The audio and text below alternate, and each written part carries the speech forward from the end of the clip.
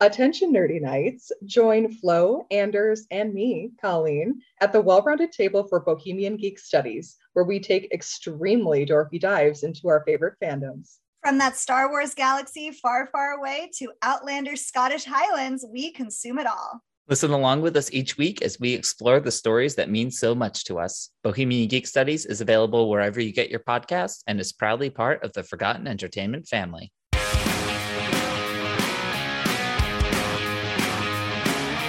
Hello, and welcome to Recent Activity, your new favorite entertainment review podcast that attempts to cover every film, every show, all at once. I am your co-host, Andrew Morgan. With me, as always, recording live from his fuck dungeon and demanding an audience, it's Chris Brodell.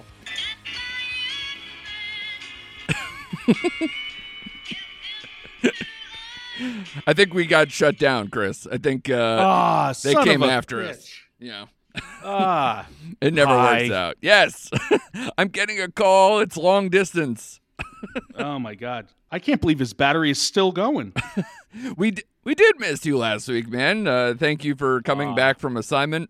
That assignment being a decent family man. So I appreciate that. And you're all caught up. I don't know about that. Yes. All caught up. I think I've seen everything, everywhere, all at once. Yeah. Which is great this week because we're going to do all the streaming scaries. So, like, you didn't even have to leave your couch. You're just sitting there, you know, getting all the horror in. Especially, this is the month where your wife takes over your arguing with myself account. So, and that seems to be going well. She's getting a lot of engagement. She is. And you know what? She was in panic mode before October 1st, where she was just like, I don't know what to talk about. I don't know what to do. I go, you'll get it. There's plenty out there this year. Yeah. So much. 2022 is all horror.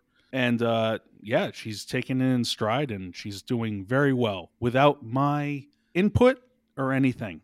You guys went to the movies lately yourselves, right? Yes. Actually, first time together. Yeah. Yeah, so that's nice, too. In quite some time.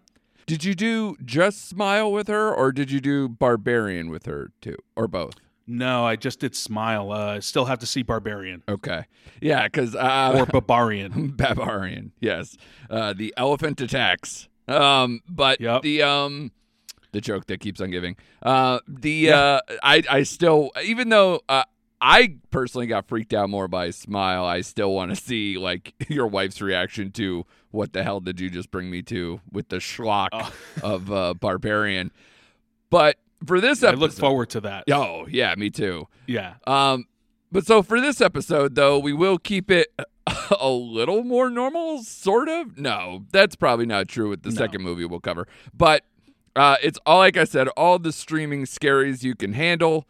We got stuff from, Disney Plus, Hulu, Netflix, and Shudder all representing in this episode. And we'll check in with Chris to see if Smile indeed put a smile on his face and or his wife. We'll see. We'll do that. We'll catch up with that joke and more bad stuff later. But we'll start off with a TV special, I guess you can call it, more than a film, as it is, I think, 50-something minutes long. Werewolf by Night, directed by Michael Giacchino, who most know as a prolific composer, most notably or most recently, the Batman. He did all the MCU Spider-Man films and many, many other things. I believe he did the latest Doctor Strange too. He did Pixar. He's been all over the place. Yeah, he is obviously a Disney stalwart by mentioning all those.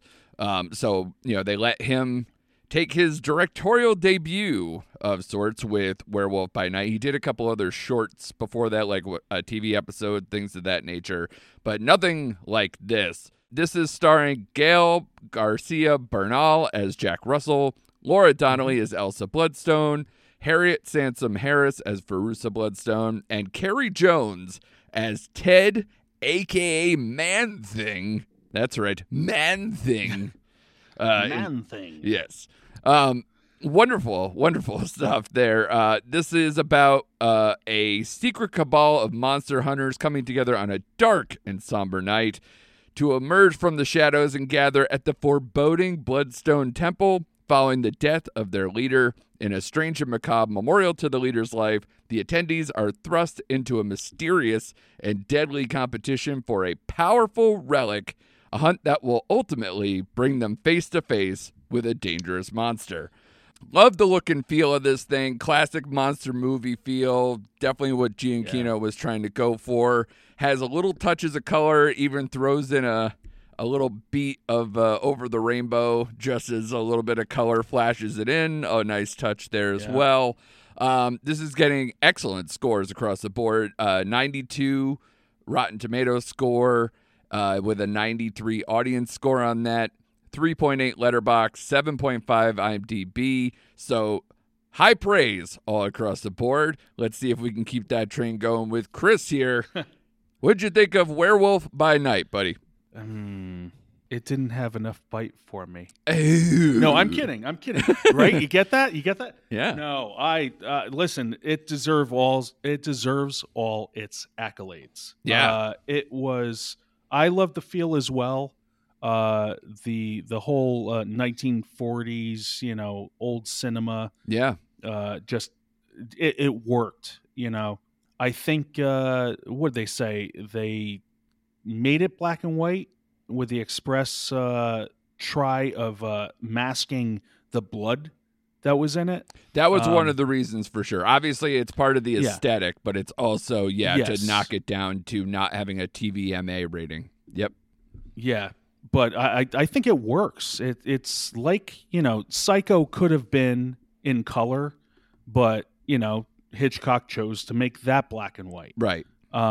It was really well done. I was amazed that they even pulled this one off. Yeah. And my thing is, and I don't know if you have this same sentiment, is I felt it could have been way longer and still been enjoyable. I felt it could have been like feature length and, because this is what I say, 50-something minutes. But I think it easily could have been 100 to 120 minutes, like a feature length, and still have it be compelling. Because I when it ended, I was like, oh, I could definitely see more of this. I thought, Oh, yeah. And who knows how it was pitched, when you're talking about, even though Giacchino is a legend in the composing field, like, obviously as a first-time feature thing, if he's the person pitching here and saying he'll direct, that, can be tough to get off the ground if it's your first feature. But, either way, it's very successful, and they definitely left the door open. Why the father or wanted have his daughter stay away for so long. There was a lot of unanswered questions. There was a lot of things that I thought they could have gone into, not to mention all the players that you want to see be on your side sticking around. So I said to you off air, I thought they could do this every Halloween if they wanted to have it kind of a running thing, to just do a different Werewolf by Night special every year. And I definitely still think that. But I honestly think they could have just banged it out like a real feature film. Whether it's straight to Disney Plus doesn't matter anymore. It's still a feature, and I think they could have done it, especially with this type of setup. I think they could have done that as well. And I loved everybody in it, too. Did you have a standout? Because to me, I thought the woman who plays Verussa, I liked her quite a bit, Harriet Sansom Harris. Yeah, I liked her quite a bit. She was very grand in her acting. She was very like stage play kind of thing compared to, not too much compared to everyone else, but because everyone had their grand spotlight. Sure. Because it was hard to kind of keep up with like the people not being named. Yeah. Yeah, it was just like you had to describe which person you were talking about. Yeah. Because their names weren't given. It was anonymity. Yeah. And I'm just like, how do you look these people up? But it's a small cast, so you can be like, okay, the Viking guy. Okay, his name was Joven or Joven. I don't know. Yeah. You know what it felt like? So it's What's that? Do you remember the movie Masters of the Universe, like the He-Man Dolph Lundgren thing? There's like a scene in that where they literally just go through like, and this person, like they just announce them, like Skeletor or Evil Lyn just starts like announcing all different ones who are going to step up or do something, and they would just have it so that way they can action figure the shit out of it or whatever. It felt like that. Like, let's go through the rogues gallery of things and just kind of name them, which is kind of what this is, you know? Yeah, it was, I didn't know anything going into this. I just knew it by name. And, I've read a few of the Werewolf by Night comics. Right. So it's not lost on me that his name is Jack Russell. Yeah. But that was the thing. Like, I didn't know who Gael was actually playing. Mm-hmm. And they were acting like he was this other person that they didn't really say who that person was that they mistaken them for. Right. So I was a bit confused with that until, I would say halfway through. And then suddenly I'm like, oh, all right. He's really the character. He's really going to be the Wolfman. Yeah, they kept it pretty close to try to at least fake the non-comic book readers or people who didn't look it up beforehand to kind of play with, is the monster out there a werewolf or is somebody a werewolf? Like it's so I tried to play a little cloak and dagger with that on top of just playing the game, which I liked. Yeah, exactly. So I loved how very little they give you, and if you are a fan of the comics, you still were kind of thrown off by things. At least I was. Well, that's good. Yeah, the fact that like I've heard Man-Thing was in it, and I may have seen him in the trailer that I saw, but overall, I didn't expect to see Man-Thing. On screen. Loved it. But, Yeah, it was great. Shout out to Ted. Well, actually, you know what? I already sent you one meme, which we'll probably put out there in some regard during the week. I also want to see. We must. I also want to see the Mark Wahlberg Ted movie with Man-Thing next to him. Done. Digging it. I usually say that, Yeah. Done. Yeah. But like I said, the reason why I think I liked Verusa as much, and I don't know if you did actually answer my question of like if you thought somebody stood out, but I just like the theatrics, and she was a big part of that. Like you said, she's kind of projecting, doing a little stage play kind of thing. But I think it also had to happen in terms of the setup here for the husband's passing and the corpse as like kind of a Zoltar type animatronic host machine. And I dug that so much. It looks so like kind of creepy, and it added to the like that same classic aesthetic. So the fact that she's laughing at all his stuff and like really hamming into it, I loved every bit of that. So I was a bit thrown off by that only because I'm like, is this supposed to be taken seriously? Like, are they supposed to be listening to this animatronic? Right. This straight from Disneyland animatronic? Yeah. There's some banjo playing bears behind him. Oh my God. That's what I was expecting. Yeah. I actually thought she was going to be like mouthing what he was saying, indicating like she set this all up. Sure. And using him as a guise. But it was decent. It was that was like my one draw where I'm just like, that doesn't work for me. But so you liked it more once it got in the competition, though, is what you're saying. Okay.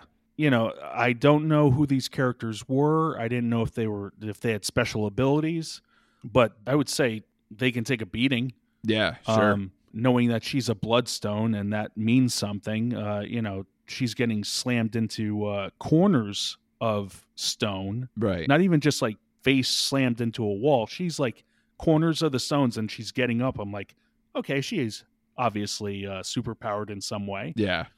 Do you wonder if like MCU people are now triggered by the word stone? Like, oh my God, Thanos is gonna come out of somewhere. Like, sorry, gem. No, rock. There it is. Yeah, like Thanos is some goblin that's just gonna come out. A Gollum character being like, my precious. Yep. Just trying to steal the Bloodstone. That would be awesome. I'm taking the 7th stone, the Bloodstone. Yeah. I have 6 fingers on my right hand. I was also in The Princess Bride. Yeah. Oh my God. Yeah. Oh, what a crossover. Yeah. Nobody saw it coming, but it's all Disney owned probably at this point. I think so. Yeah. So you are in line with the critics here. You would probably give this a what, would you say? Out of 5, I give it a 4. Yeah, I'm thinking the same thing. Even for how this is kind of, again, it's short and basic, so I kind of almost don't want to. I have the temptation to not grade it because it kind of puts it alongside other things that can have a 4 in my lineup that I'd be like, yeah, is it that good? But I definitely enjoyed myself so much and feel right in line with that.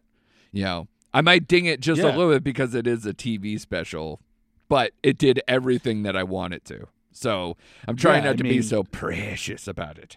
Well, I was going to say, with all the output that Phase 4 has given us, this was a nice bright spot. For sure. I thought it did what it was supposed to. It entertained.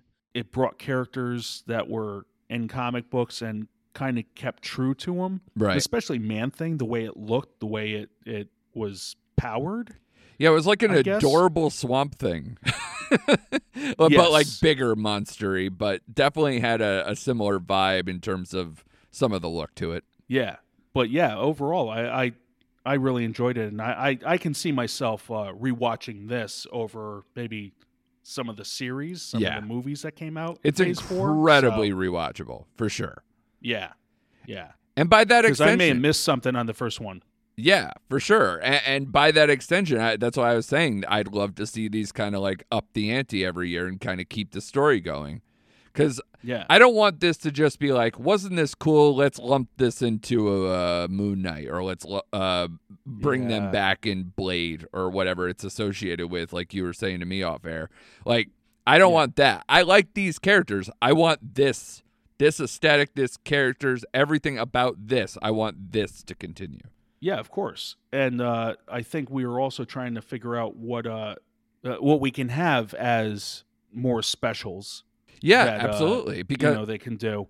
And especially this one's brilliant for kind of tying it to the holiday in a way. That kind of Halloween, October holiday stuff. So is there something in your brain that you could see, either whether it's tied to a holiday, I guess, or not? But I like the idea of like something being like, we're looking forward to this because it's around this holiday, but it doesn't need to be. But is there some kind of like, you'd love this to be a one-off and then never think about it again? Right. Well, I know it's already been out there, but maybe a better version of the Inhumans. Right. Like, it's a one-off. Maybe give it a tight 1 hour special where, they're dealing with stuff on the other side of the moon. Right. There was others. I'm blanking right now. I just had something. Even like something as crazy as the Mojo verse. Okay. Where so Mojo is a character from another dimension where they live and breathe movies, TV. Right. Sounds appropriate. Yeah, kind sure. of draw in some stuff, and a character that was associated with that was in Deadpool 2, and it was Shatterstar. Okay. Who is from the Mojoverse. For his brief stint, you could kind of tie into that, but it's zany enough where it could be just like a one-off. Right. But you can also like draw it in elsewhere. Yeah. Because he's like an enemy of the X-Men. Okay. So, you can do that, bring in long shot, stuff like that. Any other kind of like street? I like the fact that this is kind of street level. It's like monster, so it's not like super powered, supercharged in that way. It's got just enough of that flair. I don't know if it's been announced or if it's even a thing, but Heroes for Hire. You get Luke Cage and Iron Fist to buddy up, and it'll be like a tag team doing hero work. Heroes for Hire. You give them one scenario where they can team up together and make it fun. Make it, a lethal weapon in the MCU cadre. Yeah. I don't know. Yeah. I mean, that's what we hoped for. Instead, we got like lukewarm Defenders series that kind of Yes. just sort of worked. But I wonder if, because it seems like everybody just wants to lump the former Netflix stuff into, we kind of went all out talking about, Daredevil stuff offline between us two and Shane, because Shane cares a lot about Daredevil, particularly this particular incarnation of Daredevil, and hoping that Disney Plus was going to do it right, which, I think we all kind of agreed it kind of was. So that was nice as far as like She-Hulk goes. We don't need to go too deep into that, but No. the MCU bringing in these Netflix shows, I think that's an easier win and an easier mix in tone. Whether you bring back the exact people, I thought the person who played Luke Cage was better at being Luke Cage than, say, the casting, which was mildly controversial around the Iron Fist character, and obviously the show itself, the series itself, was not successful by the standards of the rest of that crew either. So hopefully, I think people would welcome kind of something to where we can kind of hit the reset on that one and just go forward with it and just have fun with it. So I like that one. Yeah, definitely. So, all right, now that we solved the MCU, Chris. Yes. Kevin, call us up. Yeah. Let's turn our sights to a little bit something more macabre, a little bit freakier on the menu, as I did tease it up top. Hellraiser from Hulu. This is directed by David Bruckner. He of The Ritual and The Night House, two movies that I thought very much worked. This is starring Odessa Azion as Riley, Jamie Clayton as the priest, a.k.a. Neo Pinhead. Sorry, Clive Barker, I know you hate that fucking name for some reason. I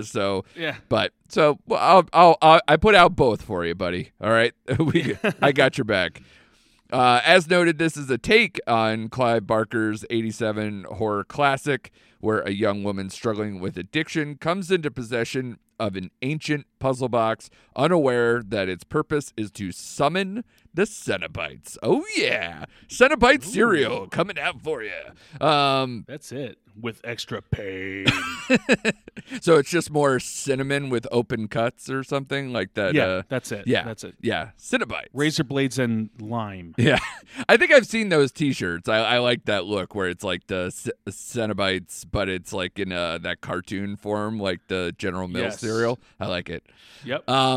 This was a long time development process. I believe somewhere in the 15 to 20 year range with various different directors and writers and people attached. Not the same person who played the priest, et cetera, et cetera, et cetera.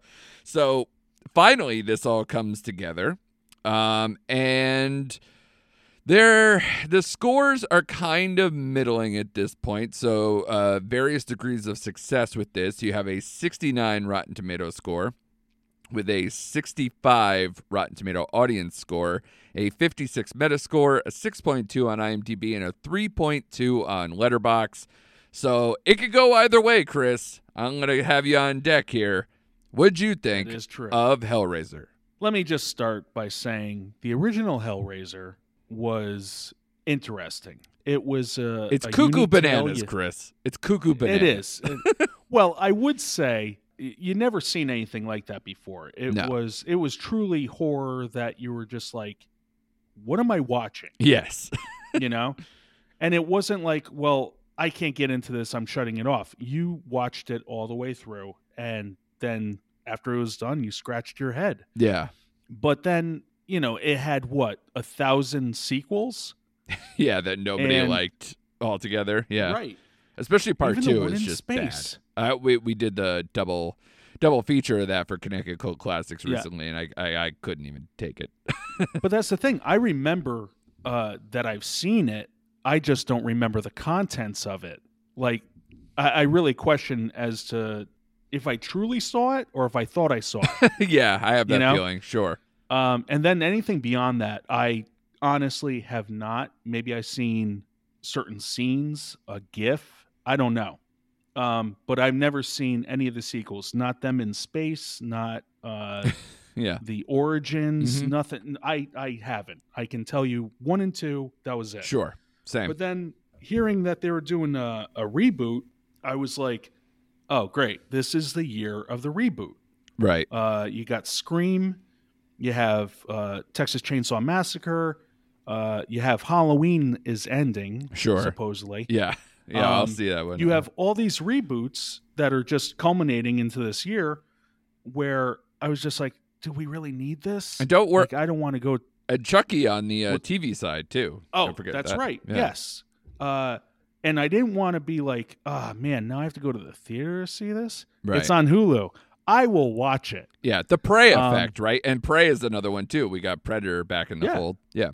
Yes, exactly. So I would say, you don't have to go out of your way. You have a Hulu account, you can watch it. Can I just say one thing before you get in there? I know I'm a complete jerk, but I just want to comment on Hulu. Hulu, look into camera 3, Hulu. Look into camera 3. Fuck you, Hulu. For number one. No, you can't say that. And how much have we said we love Hulu all year, Chris? That's right? what I mean, yeah. So a lot. Here's what I'm saying. All the love. They are just now upping their rates, and for this particular movie, usually they just show some preview stuff in the beginning and then it's the full movie. Go for broke. Twice in the movie did they stop and went to commercial for multiple minutes. No, I pay for this service. You just upped it on me. Don't fucking do this too. The other streaming services don't have commercial interruption once the movie is started. Fuck you, Hulu. Too much. I can't think if I've seen a commercial in it. Do you pay and the I have higher? the bare minimum. Oh, no, I do don't. too. I don't. Wow. Yeah, I had 3 commercial breaks. Sorry? 1 in the very beginning and then 2 interspliced early on. Like maybe the second hour was commercial free, but in the beginning there was a bunch. And I was like, what are we doing? Wow. Yeah. Because it's on Hulu, I paused it a few times. Yeah. We talked about this off air. This might segue into the actual review here. You said you had to take a couple of bites at the apple with this to finish it. And yes. And I did too, but mine was because I tried to watch it too late at night and I'm 40. But it just didn't hold a lot of attention for me. Because to me, it's weird for a movie that it's kind of reimagining the 87 one. It's not a carbon copy. Something about this one, even though the effects and gore are good, I never felt scared. And I don't know what that effect is. I never felt like off-putting. I didn't have to look away. Something about the way it was presented, I wasn't as like there was like one Cenobite in the last one that I could see in when I closed my eyes and go, ugh, from the original. This one I didn't feel that way. I was like, oh, they're just like from that movie The Cell or Cell, whatever that one with Vincent D'Onofrio. It felt like that instead of like something actually truly scary. Do you get what I mean? Yeah, no, I get it. When I was watching it, I was like, wow, they're building this up, a lot. They're saying her relationship with her brother, her friends, this guy that she met in the 12-step program. Mm-hmm. Everyone is saying, this guy's no good, or you're just going to go back to, your druggy ways. Right. This isn't good. I'm like, okay, so that's like the first half of the film. And then it starts coming into the sacrifices, the Cenobites, which I got to say, in this one, there's a lot more female Cenobites, and there are a lot more Cenobites that talk more than the priest, which I was like, okay, that's different than the original, because like Pinhead was the mouthpiece, for a better term, for lack of a better term, of these creatures that would just torture you because you wanted it. Yeah. You had a desire to feel pain that would make you feel more alive and, stuff like that. Yeah. So a sadomasochist's handbook. Oh, yeah. Definitely a BDSM movie. Yeah. But no, I don't Hence the fuck dungeon part in the beginning. I'm just not being crass for no sake. That was a literal thing they said in this movie. Yep. But I would say, like, I wasn't I wasn't completely bored, but I yawned a couple of times, and my breaks consisted of the little one coming within the living room. Yeah, you're a like, little oh one. god, Yes. pause it.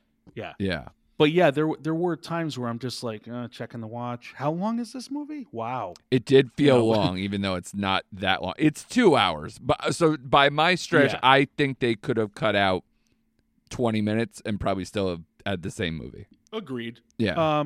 But yeah, it was I was just waiting for the Cenobites. I wasn't really concerned with her backstory. Riley, yeah. Riley, or as I like to call her, Great Value Elias Shawkat Yes. from Arrested Development. Uh-huh. Sans freckles, but same aesthetic, sure. Right. And Trevor, the boyfriend, Of course, his name is Trevor. reminded me of the emaciated Channing Tatum. Okay. Sure. You see it? Yeah. You see it. Sure, yeah. And far less fun. And yeah, far less fun. But yeah, like it kept my interest, but I was just like, it was almost like an assignment. Yeah. Not yes, we're talking about it for a podcast, but it almost felt like, all right, I have to finish this. I have to continue this. Right. Because eventually I'm going to have to talk about this. Yeah. Whether we talked about it here or elsewhere, I have to finish what I start. Yeah.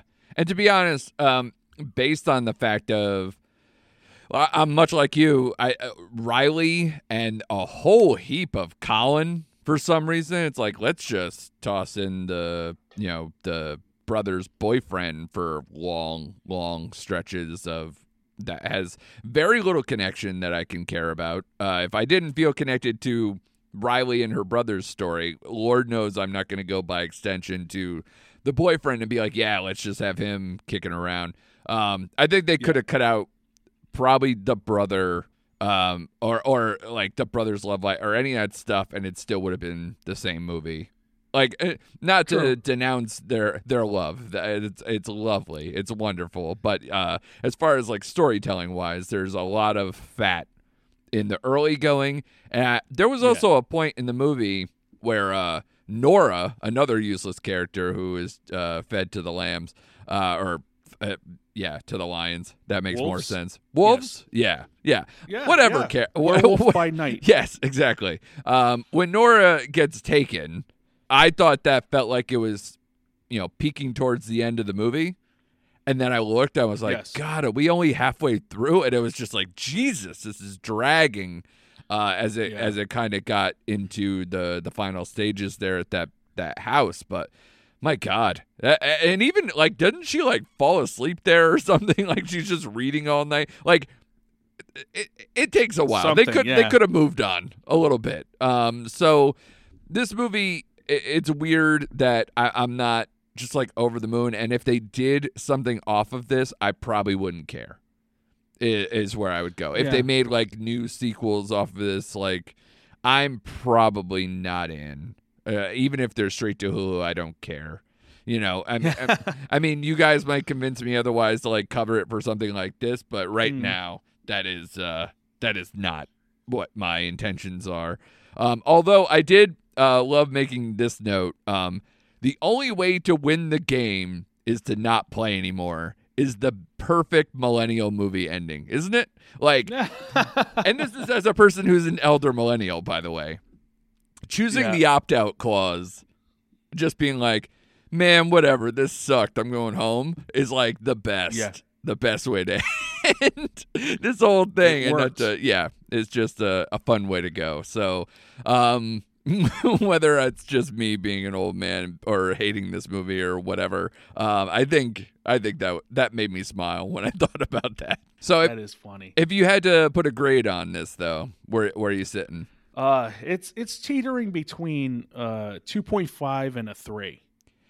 Yeah, that's fair. I'm probably at a 2.5 because the more I think about it, I just don't think about this movie. It just kind of was there. I can admire certain things like the Cenobites Yeah. and certain production design stuff and whatever, but I think ultimately it's just a that happened movie. Yeah, that's it. There's some of the visuals great. Yeah. The storyline very thin. Yeah. And like you said, it's like these extra characters to just be, hey, here's another sacrifice, you Right. know? Yeah. And the other thing was that I assume from the story, it's been 6 years from the orgy party to when they show up, right? I guess I didn't really Why- put that timeline together, but sure. Like some years had passed, Yeah. and the dust is settled, and they're flicking on the lights like it's got its own power system. I'm like, you're saying the power still works at this place? Yeah, they're this grand place that no one's been to. Yeah, he's dead. The only thing I could think of is that the woman who was working for him, where she's like, I handle his estate or whatever, maybe she's Yes. just still, quote, keeping the lights on, because she knows something that she shouldn't and what have you. But it's a stretch. Yes. Yeah, and speaking of her, I was going to say she looked like the woman from the original Hellraiser. The one that all right. wanted Frank or whatnot. Yeah. Sure. They, I guess it's not. No. But they had purposefully dressed her like that woman. Yeah. In this, I'm just like, okay, nice little homage. Sure. But I was just like, unnecessary. I mean, unless it was really her and you're just like, I'm a new character. Right. No, it was, remember this character? Yeah. I look just like her, don't I? Yeah, besides Okay. like the priest character and the chomps that you must have loved because you're a big fan of chomps. Chatterbox. Yeah, that whole Yeah. thing. And the and a couple of quotes that they do where it's like, what was it? Yes. We have so many glorious things to show you, or whatever that line is. yes. And Such sights to Such sights to such, wow. I know it's a mouthful. Tongue twister. Such sights to show you. Yeah, so those type of lines that were like kind of scattered through and whatever, that nice little touches, kind of throw it back, but it just is such a now streaming version of Hellraiser versus what the anomaly, even for 87, the anomaly that the original was when it came out, and still kind of lives on. It's more of like a cult classic than it is something that was like, wow, what an amazing thing. Glad we made all those sequels. It's not one of those.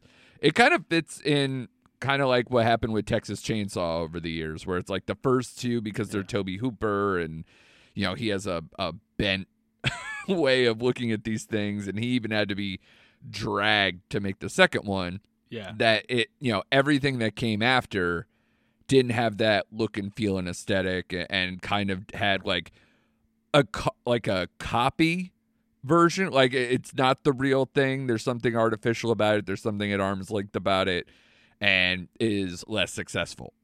So I think this is kind of that same vibe where it's like, yeah, I could see where this would work if it wasn't so shiny and less athletic with its maneuvers, with the camera and stuff like that. It felt very just, look at this production design. It wasn't exactly like, it's weird. It was stylish, but not stylistic. I don't know. Like it's something like where it's a visual delight, but not great in terms of the movement and the culture. Like I don't know. There's something about the original one where it's like dreamlike, and this one had none of that. It was like, this is just some alien shit almost. Alien BDSM is what it felt like, more than just how truly creepy and ground level it was in that house. I don't know. That's how I felt. So, well, you said it. There's a sheen to movies nowadays, especially sequels that are trying to emulate what the originals kind of conveyed. Yeah. But it's too glossy. It's too perfect. Yeah. There was flaws in all those originals. It was like this raw artistic venture. Yeah. Like, I have this idea and I have to put it to film, and then let me gather my friends, let me gather like-minded individuals Yep. to make this thing. It's sort of like, Lucas with Star Wars. Yeah. It was beyond just his story. Yeah. It was him and his artsy friends gathering together to make this story. Yeah. And for all its warts, Star Wars was a phenomena. Yeah. It was real. It was tactile. It had that, like, you were there. He created this universe. Exactly. And even the two that followed, there was like a let's roll up our sleeves and do this again, right, kind of thing. Yeah. Where now it seems like everyone's resting on their laurels. Everyone's like, making film by committee. Yeah. We can do it better in post. Don't worry about it now in front. Yeah. So it's a shame, really, but you get those auteurs, you get those people who still have that raw feel with their movies, but more often than not, it's people just like, oh, well, we have to make this the most pristine thing that ever was put to celluloid or digital. Yeah. Mostly digital. And I wonder, if I never saw the original Hellraiser movies, if I would be wildly confused by this movie. Like, I just take for granted that I just know the Cenobites and I know some of that characters. I know what I'm in store for. I wonder if people who came into this as like, this is my first experience with it, whether they have a different take on this. But true, because that's what they're aiming for. They're like, oh, we'll get these oldies to watch it because it's part of their childhood or part of whatever background pop culture thing that we've had. But someone coming into this brand new, some teenager now, I wonder what they would feel about this movie. I'd be very interested to know that conversation. I was going to say, do you think it's worth making a Twitter poll of some sort and say, was this your first time experiencing Hellraiser? That might be interesting. Did you see the ones that came before? Who knows? Yeah. That'd be interesting. Yeah, maybe we'll pop that up tomorrow ahead of the release of the episode, because I am curious to know how people came into this, especially in the streaming era where it's like it's more accessible. You don't need to be.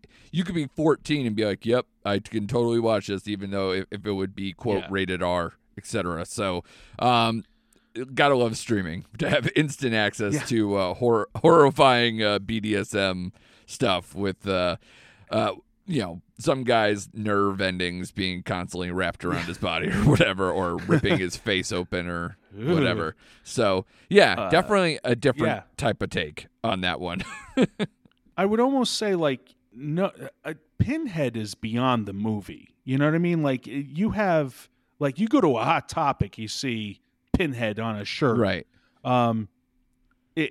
Is that, like, immediately known, or is that like, oh, my Pinhead is a female Pinhead? You know what I mean? Like, it's tough. It's tough to justify how people watch things. Well, that's when they remake all these, or when they reboot them, or however it's supposed to be. You're getting new entries, and some people, that's where they come in, and either it's not very successful, so people don't care, because it's like, well, whatever, it's not a phenomenon like the original was, or people are like, this is just another additive to the thing I already liked, and it's just content. So very rarely are these sequels, reboots, rebootquels, whatever, that we've been seeing a lot lately. None of them seem to be like, oh, this is the one, this is the franchise, this is what it is. Instead, you're just hoping that something comes up, like a Conjuring universe or something a little bit newer, to be like, oh, cool, something that's, I want to go forward with. Your Saw, something at least in this century, for Christ's sakes. Stop bringing Freddy, Jason, Michael Myers, all these people back. Let them fucking die and just end it already. And give us some new stuff or a new twist on the same thing without being that exact thing. But yeah, I guess I'll stop being Agreed. man yelling at cloud now. So after those two more lengthy reviews, let's do kind of like more of a rapid fire here to kind of round out the episode here. A bunch more, like I said, things that you can watch right now if you have these streaming services. Let's turn ourselves to Netflix, who is, of course, starting their Netflix and Chills month, as per usual, with their Halloween October lineup. And who better to try to chime in this time of year than Stephen King? This is Mr. Harrigan's Phone, the latest adaptation of Stephen King. It is based on the novella of the same name from the collection If It Bleeds, which the film is about Craig, a young boy living in a small town who befriends older, reclusive billionaire Mr. Harrigan. The two form a bond over books and an iPhone, and when the man passes away, the boy discovers that not everything dead is gone and finds himself able to communicate with his friend through the grave, through the iPhone that he's buried with him. This is, of course, like I said, there seems to be so many Stephen Kings, and they come back all the time. This time, it was brought back from the dead, I guess, whatever, with Ryan Murphy, and I believe maybe Jason Blum was also associated with the production team on that one. Yep. And of course, this one stars Jaden Martell from It, which I liked him. I like him enough. He seems to be in a lot of good projects, but these It kids don't have, like, between them and the Stranger Things kids, I keep earmarking, like, who's going to be the breakout? Who's going to be the one that actually works from this crop, and or whether they might get pigeonholed. And obviously, this is kind of an extension of still hanging around in the horror genre for Jaden Martell. So we'll see. He plays the aforementioned Craig, and Donald Sutherland, and what I thought was perfect casting, as the titular Mr. Harrigan, because he plays a great curmudgeon. He's got a smarthy curmudgeon, like this intellectual asshole, elitist prick. And, for whatever it is, it's funny that he came from a background of probably being maybe more, of a, not a hippie, but like kind of, this professorial stoner or something, this kind of vibe to him. Now he's kind of evolved that notion as an older man and kind of turning into President Snow over and over. So I'm a fan of Stephen King's writing. I'm a fan of certain of his adaptations, but obviously the hallmark of a good adaptation of his, for the most part, especially this time of year, what you want is terror and dread from a Stephen King adaptation. And I thought that was largely absent from this story. And instead it turns into kind of a loose morality tale that deals more in the fear of technology and power than it does anything macabre.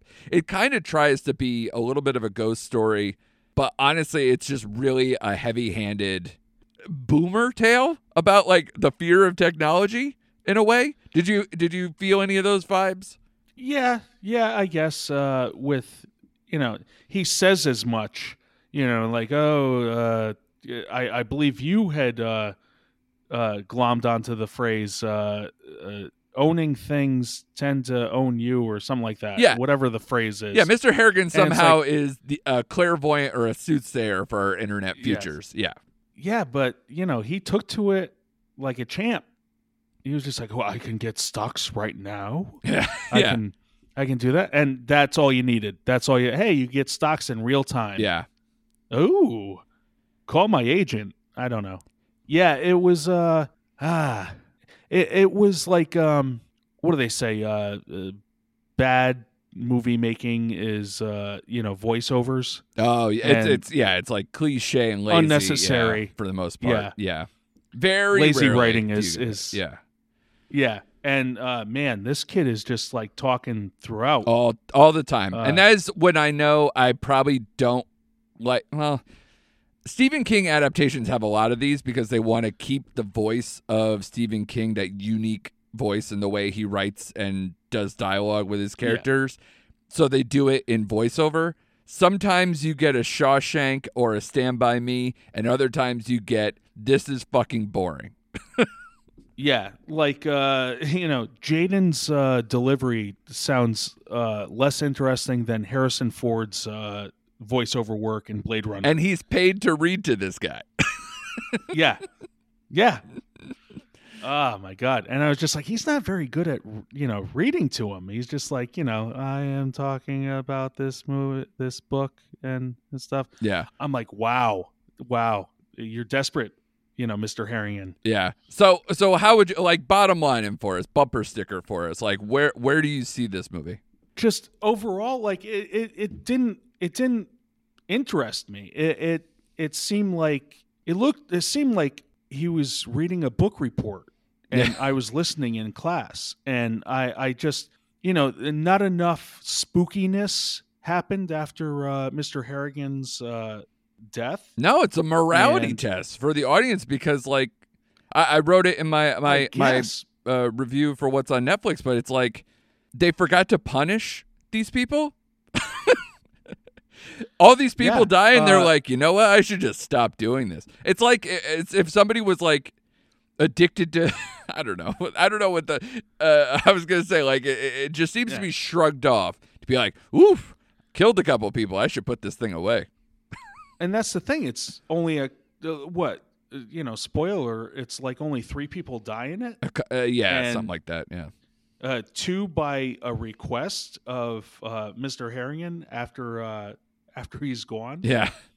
It's just like, it wasn't like a string of people and he's just like, the cops are coming down on me and I have to stop this. Right. I have to get rid of the phone. It was just like, this is not Edgar Allan Poe. Let's put it that way. Right. This is not Telltale Heart. This is not like the guilt rack thing like that just propels it. There was zero guilt. Zero guilt. Yeah. Zero repercussions. There was maybe like with the first death, he was just like, oh, what did I do? Did I do this? Right. I'm not sure. Let me double down on this. Yeah. This person I don't like. So it turned into, what was it? Death Note. Yeah. It's just like, I wish this person dead. Yeah. It's like, okay. Yeah. Granted. Yeah. To me, it was just really mediocre. Lacked the urgency, propulsion, bent, anything that would be fitting of a Stephen King tale or a good ghost story, and it just didn't lock in for me with that one. No.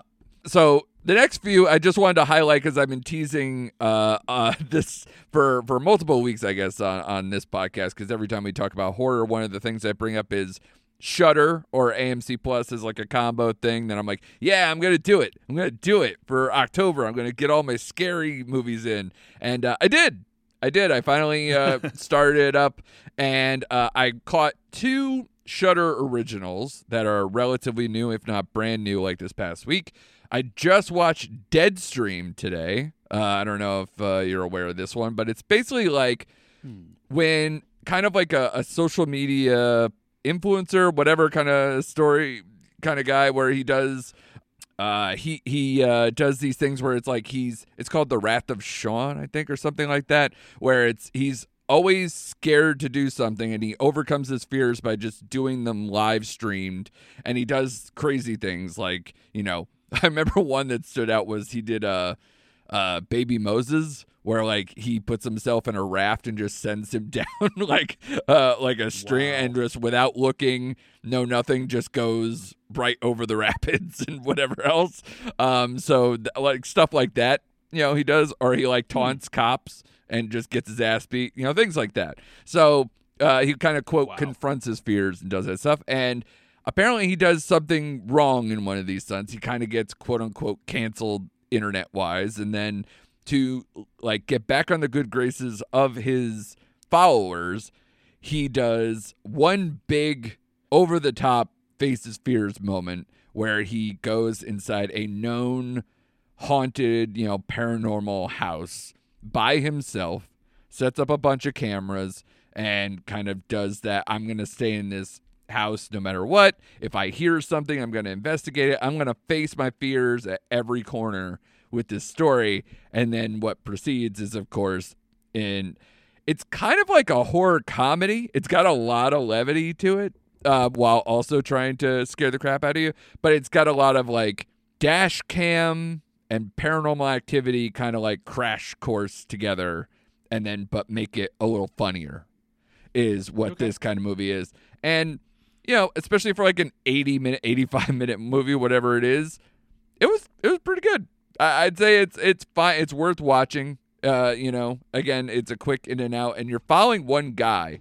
And what I liked about it also is that if you look at the credits, this is so low budget. It's kind of a family affair. It's one of those movies where you look at the craft service names and it's all the same last name as the person who made it. And you're like, oh, so this was like we had craft services done by like my aunt and my mom and my uncle and whatever, like just all pitching in to like make people sandwiches or something just to try to get this small movie made. And I like that. I like that kind of feeling. And you could tell it's definitely small because it basically is a couple of people.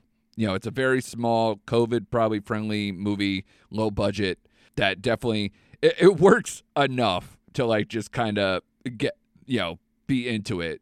And which it's an interesting double feature with the other Shudder movie I watched, which is Sissy.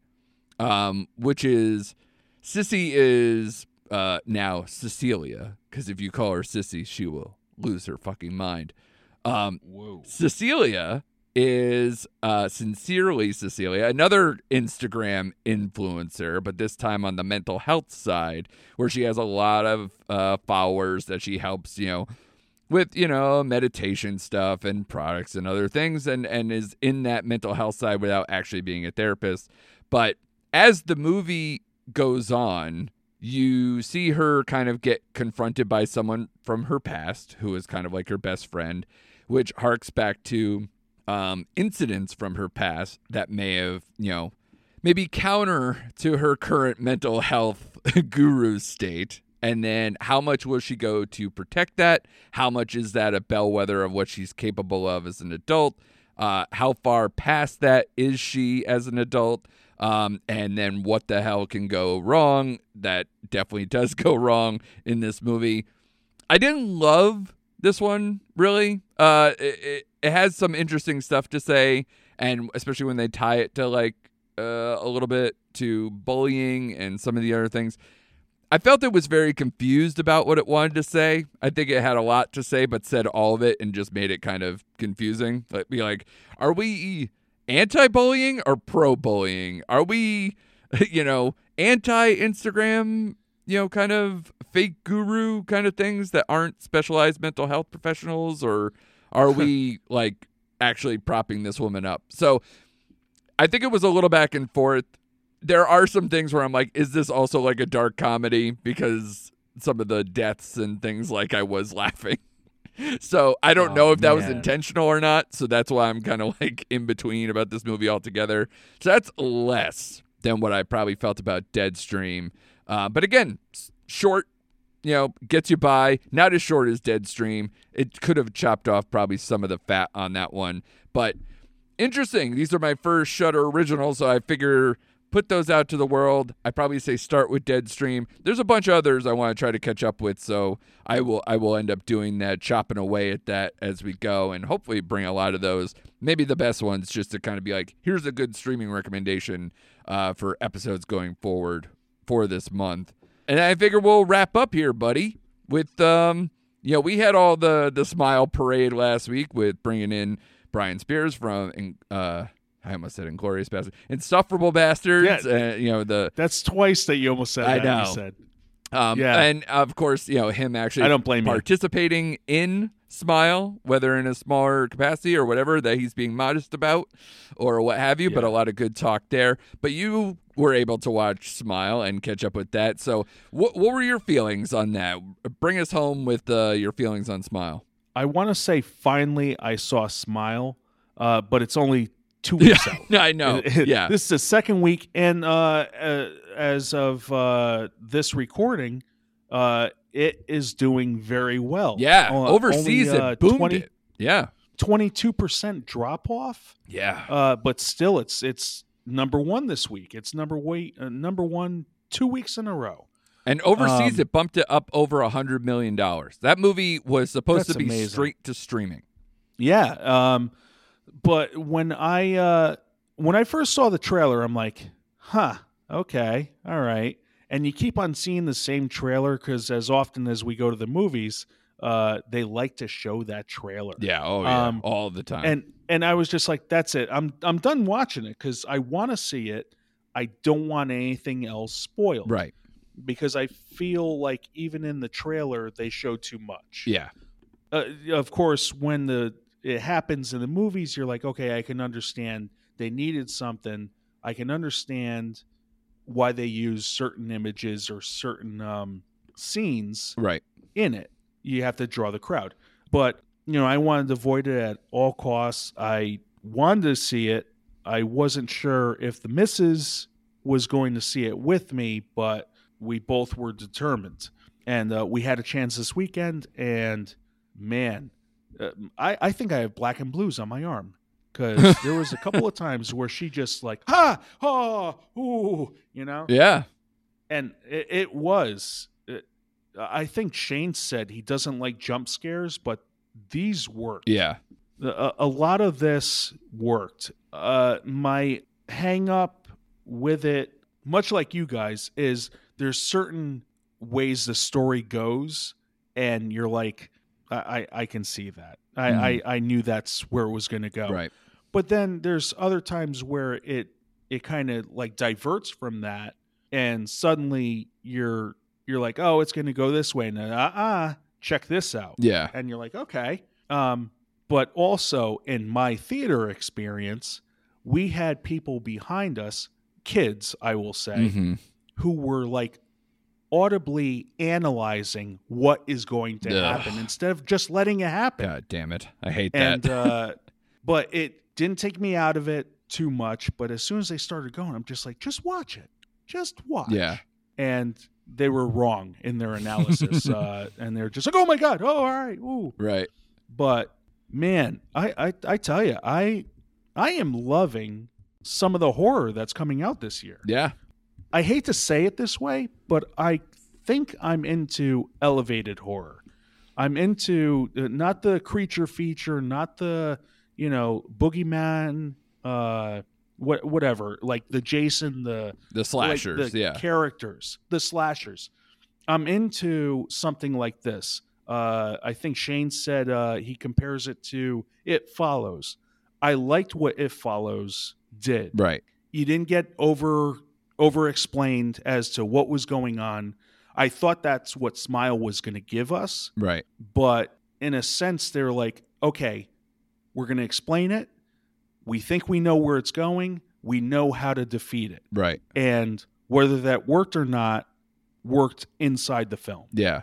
Yeah, there's just such a creep factor and the effects and that whole third act. I just was so impressed. Obviously, we have the whole episode if you want to get Shane and my opinion if you missed it last week. But yeah, I'm happy for its success.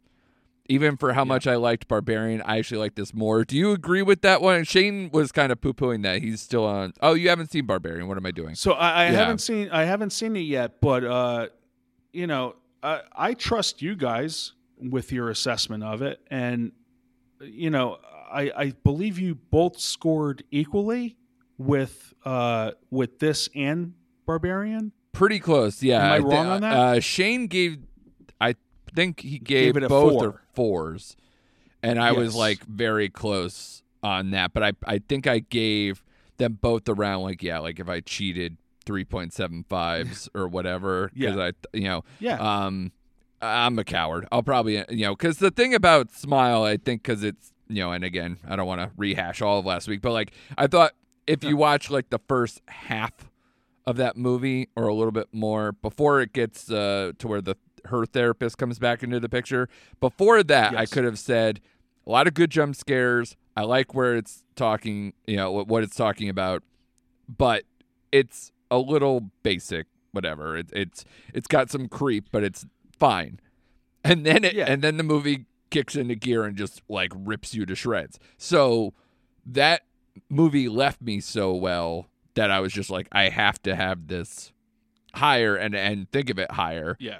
I just don't know what that does for me in terms of scoring or a long term. Like, do I give less credence to how it started, and bring it down a notch, or do I just go, well, it ended so well, how can I not?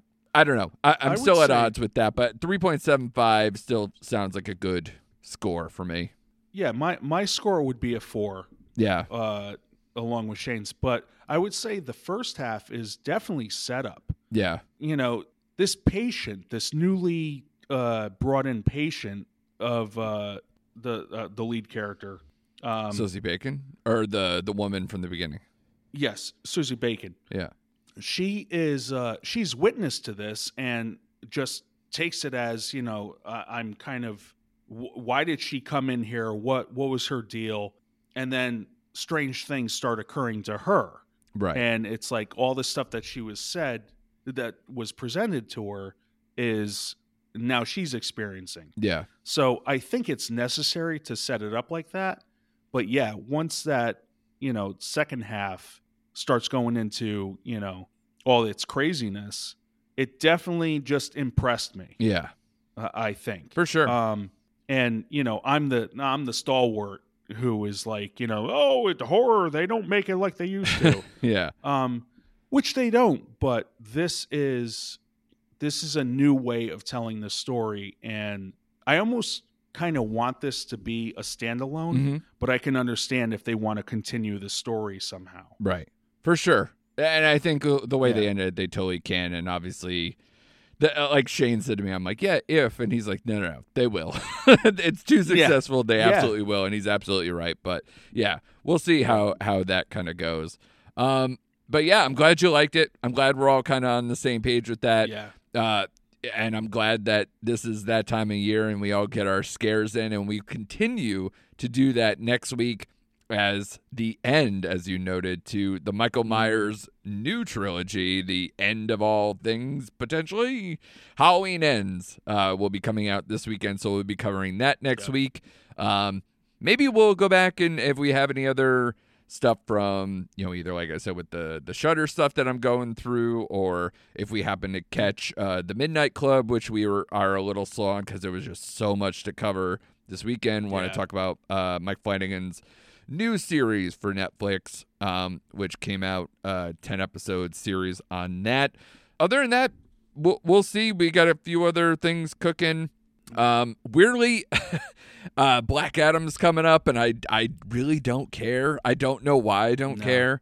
But on the Halloween scary front, you know, you have things like Pray for the Devil, The Good Nurse, Wendell and Wild, Guillermo del Toro's Cabinet of Curiosities, VHS 99 is coming to Shudder, I think, on the 20th. So there's a few things still kicking around, and I'm sure there's some things that I'm missing there, but still more to scare the crap out of yourself all month long with October, and we'll continue to force Chris to watch horror movies all month long. At least he gets to spend some good time with his wife while doing it and feeding your arguing with myself stuff. So thank you, Chris. Glad to have you back in the fold. Shane, not feeling well. Get better. So get better, buddy. We will talk to him again next week, hopefully, God willing. And thanks for tuning in this week. Thanks for listening, and we'll see you next week for more recent activity.